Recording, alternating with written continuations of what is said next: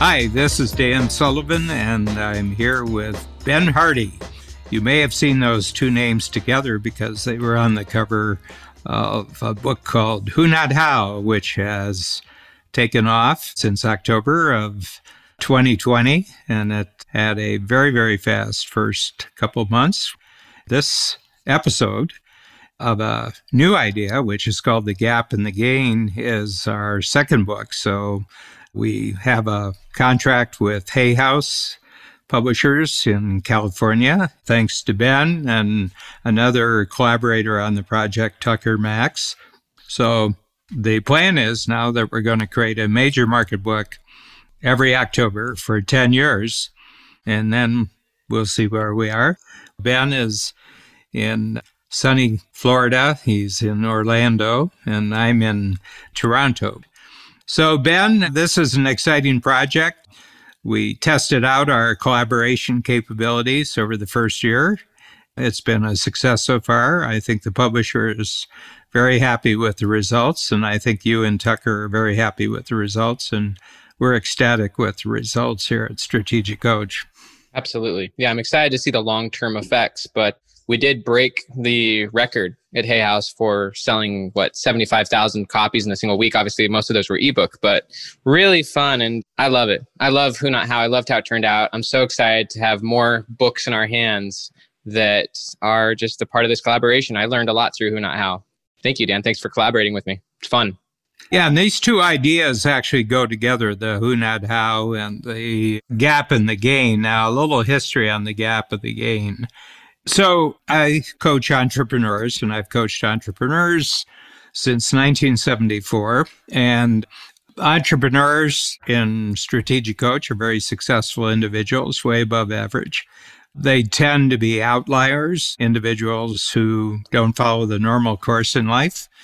You know that, Ben, because you've studied people who conform and people who are outliers, and entrepreneurs, for the most part, don't conform. They strike out on their own, and the ones that I deal with are very successful. You know, certainly in the top 1% of income earners in the United States, which makes you one out of the top 1,000 income earners in the world, and have every reason in the world, the ones that I see, to be really happy with their success. But I noticed early on, Ben, when I was coaching entrepreneurs, that half of them were really happy with their success and half of them weren't.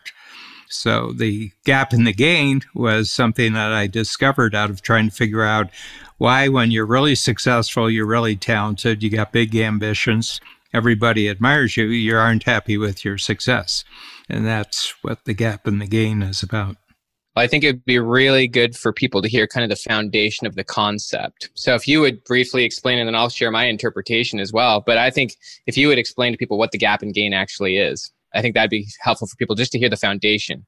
Well, human beings are equipped with a brain that has time sense. And one of the senses of time that we have is the future. We also have one called the past. And I've noticed that it's how we use our time sense, which really determines whether we're actually successful, whether we're movers and shakers. We go out and we do great things, oftentimes way beyond where we came from in terms of our family, how we grew up, how we were educated. We're achievers, and we break into new area. So it all depends on what you do with your mind. And what you set up is your image that you're comparing yourself against. And then when you achieve something, that's basically how you measure. So I'm going to give you two alternatives of how to go about this. And I should say up front that both sides you can be really successful. You can be very successful in the gap and very successful in the gain externally, right? So it's not a function of success. It's not a function of achievement. It's not a function of how people see you from the outside, but it has everything to do with how you see yourself from the inside. So what I noticed is, and I use myself as an example because I'm just like everybody else. I share both sides, both the gap and the gain. But what I noticed in the earlier part of my life, probably up till 30 years ago, the way I would go about achieving is that I had an image of how I could be bigger and better in the future. And in order to make progress, I would set a goal, okay? A lot of that had to do with income. It had to do with projects completed. It had to do with doors that got open because I was satisfying other people's requirements. And I would go ahead and I would achieve the goal. Great up until now. This is great. This is progress. And all human beings make progress when they set their mind to something. And I would set it, and then I would measure how I had done, and I always found that I was disappointed with my achievements. And then one day I was thinking about it, and I was observing other people, and I went about it a different way. And that is that I had an image of myself in the future that was bigger and better. And then I set a goal, and I set myself to it, and I achieved it. Then when I measured myself, I was happy. So the difference between the one, I did the same thing in both cases. I had an image in the future. I had a goal. I achieved the goal. I got there and I measured. So far, I'm doing the same thing on both sides. But on the one side, I measured myself against an ideal. And on the other side, I measured myself from where I had come from. And that made all the difference in the world between being unhappy and being happy. When you see progress in the future and you set a goal and you achieve the goal and you measure against the ideal, it seems like you haven't achieved anything.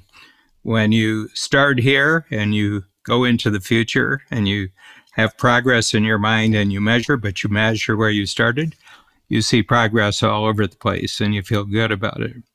So what I'm saying is, in many cases, the difference between entrepreneurs and other achievers, because human beings are achievers, between being an unhappy achiever and being a happy achiever is how you measure your progress.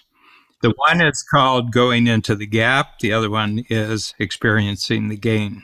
So would you say the crux of the idea is that this is the difference between happiness and sadness when it comes to achievement? And achievement can come in a million different ways. Totally. So I apply the gap and the gain to my kids because let's just say my wife makes a meal. You know, my wife has worked hard to make a meal, and my kids, as soon as they come to the table, they say, "Oh, this isn't what I wanted." I'm like, you're in the gap, right? Like, you just got a meal. You just gained something, and you don't appreciate that before you sat down, you didn't have a meal. You just made progress. But what would you say towards that one, Dan? Like, for my kids, as an example, they come up to a situation, and rather than being appreciative and grateful, now they can't even enjoy the meal because they've framed it as a negative, you know? Yeah. I know that that's a slightly different application of the idea. I think it's totally apropos. And if they get in the habit of doing that for another 40 or 50 years, you're going to have some very, very unhappy children that you've gotten to be.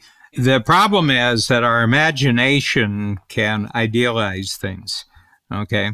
And in the 21st century, we're subject to all sorts of images coming from the outside in every possible way: mainstream television, social media. You know, you're out in public and there's advertising everywhere. And the advertising always communicates an ideal. You know, if you do this, this is how you're going to feel. You know, that this is the food that really, really makes you feel good. Okay. So what's happening is that your children aren't measuring the food they actually have that they've received. They didn't have it before they came to the table. They came to the table and they had food.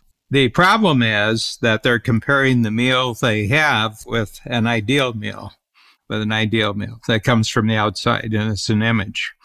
And ideals are not achievable. This is the first thing you have to understand. And I use another thing that our brain does to sort of compare it.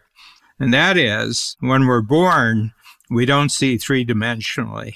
And actually, 3 dimensions, seeing in space and understanding how to operate three-dimensional, is a learned skill.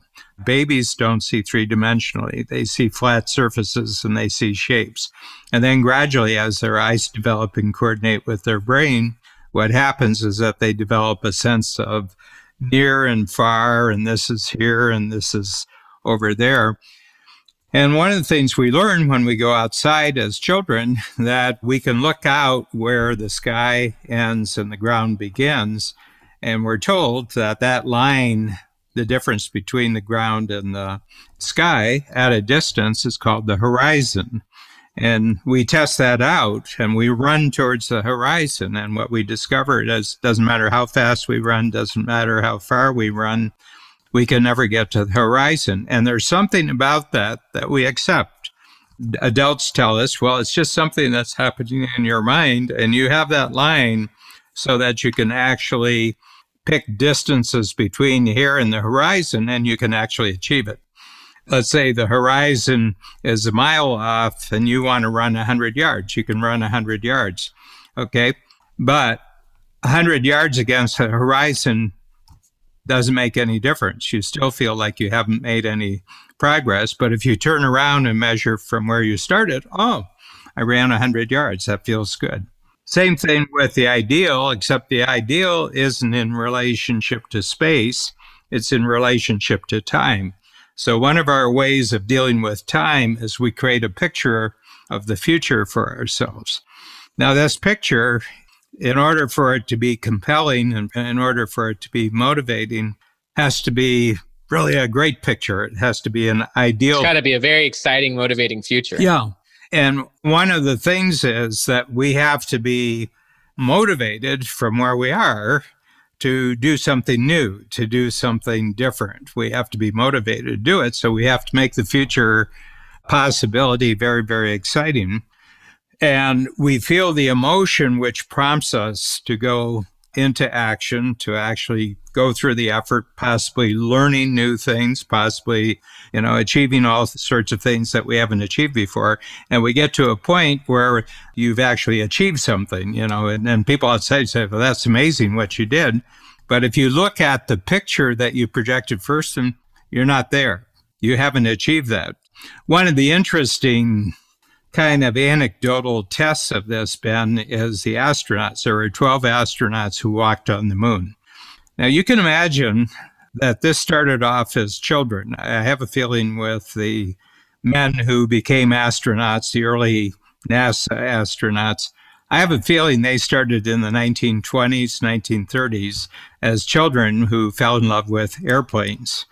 And then they became pilots, and as it turned out, they were in wartime in the Second World War as fighter pilots, and afterwards they became test pilots of new planes. But they always had that notion, if I keep traveling this route, one day I'm going to be among the first people that go in a rocket ship and they land on the moon. And they did. 1969, Neil Armstrong was the first, and the total number of astronauts was 12. And they came back, and then a number of psychology students and psychologist labs, including the government's own, stayed in touch with these people, and they tested them. And the vast majority of them had what you would call nervous breakdowns as a result of doing this. There were various explanations. First of all, when you've spent your whole lifetime wanting to go to the moon, and then you did, and you walked on the moon, is there anything you're going to do when you come back that's more exciting than what you just did? So the walking on the moon for a lot of the astronauts, it was actually a goal that you could achieve. They achieved the goal of walking on the moon, but they didn't achieve the ideal of what it was going to feel like to them afterwards they walked on the moon. That's the ideal. So for a lot of them, it was like they hadn't done anything. It's crazy. It's crazy. Could be the Super Bowl, could be the Academy Award, could be climbing Mount Everest. Yeah. Well, so they got to the moon and they never hit their ideal. And so they came back and they were still measuring against something that wasn't real, right? Yeah. I'm picturing the first week back after they've done the ticker tape parade. So you think that they were dramatically underwhelmed by the experience. Is that what you're saying? No, I'm saying that the emotions that motivated them to go through all the work, they had feelings about what it was going to feel like, both before, but also afterwards, because, it's like oftentimes actors and actresses who achieve Academy Awards go into a decline afterwards. Okay. And part of the reason is that we project onto the future our feelings. Yeah. And what we need to project onto the future is our measurements. Okay. Our measurement is here, and the measurement is 5, and my next progress is 10. Well, that's a measurement. And when I go from 5 to 10, I get to 10, I said, oh, that's what it feels like to go from 5 to 10. But when you say, when I achieve this, I'm going to be a different person. I'm going to look at myself differently. People are going to look at me different. Where I feel unhappy with myself, I'm going to be happy when I do this. And you get there, and there's not the difference. The truth is, you went from 5 to 10, but you don't appreciate going from 5 to 10. What you were looking for was personal transformation out of the experience. You had this vision of who you would be when you achieved it, when you started. So, which is interesting because it has a lot to do with like confidence and self-esteem, which obviously confidence is a big part of this, but it shows if you go into the gap and fall apart that you weren't confident in the first place, right? That like you're hoping to earn that from the experience, right? Rather than using former confidence by looking at the gain to propel future growth, you were so in the gap about your own identity and about your self-image that maybe once you got that thing, you'd be a somebody.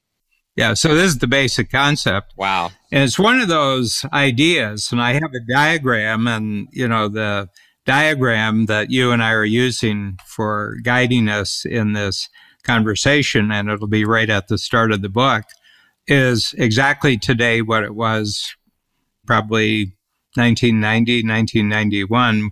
And I drew it on a whiteboard in response to a entrepreneur. No matter how much he achieved, he always said, well, I didn't achieve anything. And he was never take happiness from his achievements. And not only that, but he made other people unhappy around him. And because he couldn't appreciate his own achievements, he didn't appreciate other people's achievements. And this is really one thing that happens as a result of this. It's not only that you make yourself unhappy through the gap process, but you make other people unhappy because you can't appreciate what they're achieving any more than you can what you're achieving. So unhappy people tend to make other people unhappy. I think that this is the ultimate mindset shift to be happy, whether it be with your own self, with other people, with what you've got in life. One of the reasons why this is the book I want to do next, Dan, is because I believe that this idea is such a simplification, which you do, on how to be happy. And I think it also propels success. I think it can propel further growth. I guess, if you don't mind, 2 questions I have for you. One is, why does it matter that we are happy along the way? But the second one is, how do you train yourself out of the gap? If you're someone who's been a gapper, if someone's listening to this, and the reason I like this conversation is because it even pricks me when I'm thinking about how I talk to my own self and my kids. But if you're someone who's been in the gap, how do you make that transition out? I've spent my time in the gap. I'm kind of a driven person. I would say so. I'm in my late 70s, and I can see no difference between my motivation and my striving than I experienced when I was 6 or 7 years old. So there's this motor inside that keeps driving me. And I don't think that I have to psych myself up to do this. There's just something that I want to do new things. I want to do different things. I want to achieve better things. I want to achieve things that are greater. And it's been that way all my life. But it was almost like there were 2 of me. There was the striver, and then there was someone else who was the judger. And this is the biggest thing I've noticed about the gap. It's almost like there's 2 people who are caught up in the gap. But with the gain, there's only 1 person. And if there is 2 persons, the second person is an encourager. It's a rewarder. This is just a thought I have for a future one of my smaller books. It's called How to Be Your Own Best Friend. And the best thing is that the difference is between me when I'm in the gap, I don't need enemies because this person is really hard on me. But when I'm in the gain, the person is really my friend, is very, very happy for my success. And, ultimately, we're alone with ourselves. We're not alone in the world, but there's a certain aspect that we are alone with ourselves, and partially is we're 100% responsible only for one person in life, and that's the one we were born in. So I think that what difference does it make to be happy? Well, if you're going to be an achiever and you have a choice between an unhappy achiever or a happy achiever, I've discovered that being a happy achiever is better, And part of the reason isn't so much for yourself, but you're just happier to be around for other people. Okay. And you encourage other people. And I find people in the Gap very seldom encourage other people. They can drive other people, they can almost compel other people to strive, but they're not happy. It's not a happy experience. And we oftentimes have a very harsh person in our life that we can look back at and we can say, well, that was a good experience because he really forced me or she really forced me to do it, but it wasn't a happy experience while we were doing it, and we would not repeat it. Okay. Whereas someone who is both encouraging and thoughtful, but kept us up, constantly moving, we're very happy for those people, and we remember them very, very fondly. I think both my mother and father were very good parents. I don't think I really picked up Gap tendencies from them. Like I remember them as being very fair. I remember them as being, very providing. I remember them as being very happy with my success with no but attached to it. I never had a sense that I was being compared to anyone else and everything. So I think it wasn't picked up in childhood, but my mind just went in a particular way that I can really drive myself, like I can drive this person. And I think I got into a lot of bad thinking habits, a lot of negative emotional habits over the years. I went through a long period in my late 20s and early 30s where I wasn't successful in a way that I wanted to be. And I think that I really beat myself up for it. It was actually being a coach to other entrepreneurs that woke me up to, hey, there's two types here. Both of them are achievers, but they're very, very different from each other. I hope that's an answer to your question. I think it's beautiful. Yeah. There's a lot of psychological research that backs up everything you're saying. One of them being, there's a book that was written by a Harvard professor named Sean Achor. The book was called The Happiness Advantage. And it was all about how a lot of people think that success creates happiness, whereas the research shows the opposite, that the more happy you are in the first place, the more of an advantage you have to be successful. And so happiness is an advantage as it relates to success. And that fits a lot with what you were saying before, where once I achieve this thing, then I'll be someone. Whereas if you reverse that, and if you're already happy with who you are, then you're more likely to be successful in the long run. That's one concept. And then there was, connected to that, a lot of research on confidence. So there's three kind of connected ideas here that I'm thinking. One of them is that there's a huge amount of research on confidence and about how one of the questions that psychologists ask is, does confidence lead to success, or does success lead to confidence? It is a chicken and egg thing, but what they have... There's a certain kind of success that leads to happiness, and there's a certain kind of happiness that makes you strive for greater success. I know people who are momentarily happy or happy for periods of time, but it doesn't lead to any expansion of skill, any expansion of capability. It's a temporary thing that wears off, and you've got to keep trying to recreate it, kind of thing. Yeah, and I know people who are hugely successful for a period of time, and it doesn't lead to happiness. So my sense is that it's an internal sense of measurement that you take seriously. Yep. Well, Dan, I can't tell you how grateful I am to write this next book with you. And the fact that we have one book already in the bag that's already influencing and changing people's lives is already a gain enough. But the fact that we get to continue the gains is very enjoyable. So thank you for today. Our agreement with Hay House that there's going to be 10 books doesn't mean there's only going to be 10 books. Amen to that. As someone who writes books, The Gap and the Gain is not the only book I'm writing right now. I'm writing a few other books simultaneously. Doing this collaboration with you is such a treat. There's nothing burdensome about it. It's just pure creativity. And what I love is that because of you, I get access to thoughts and ideas that I would have never had before because of your experience, your perspective, where you're at. And so I have no interest in stopping. To me, it just seems so fun to continue this and to see where it will go 10 and beyond. It's just fun and it's all gains. Good.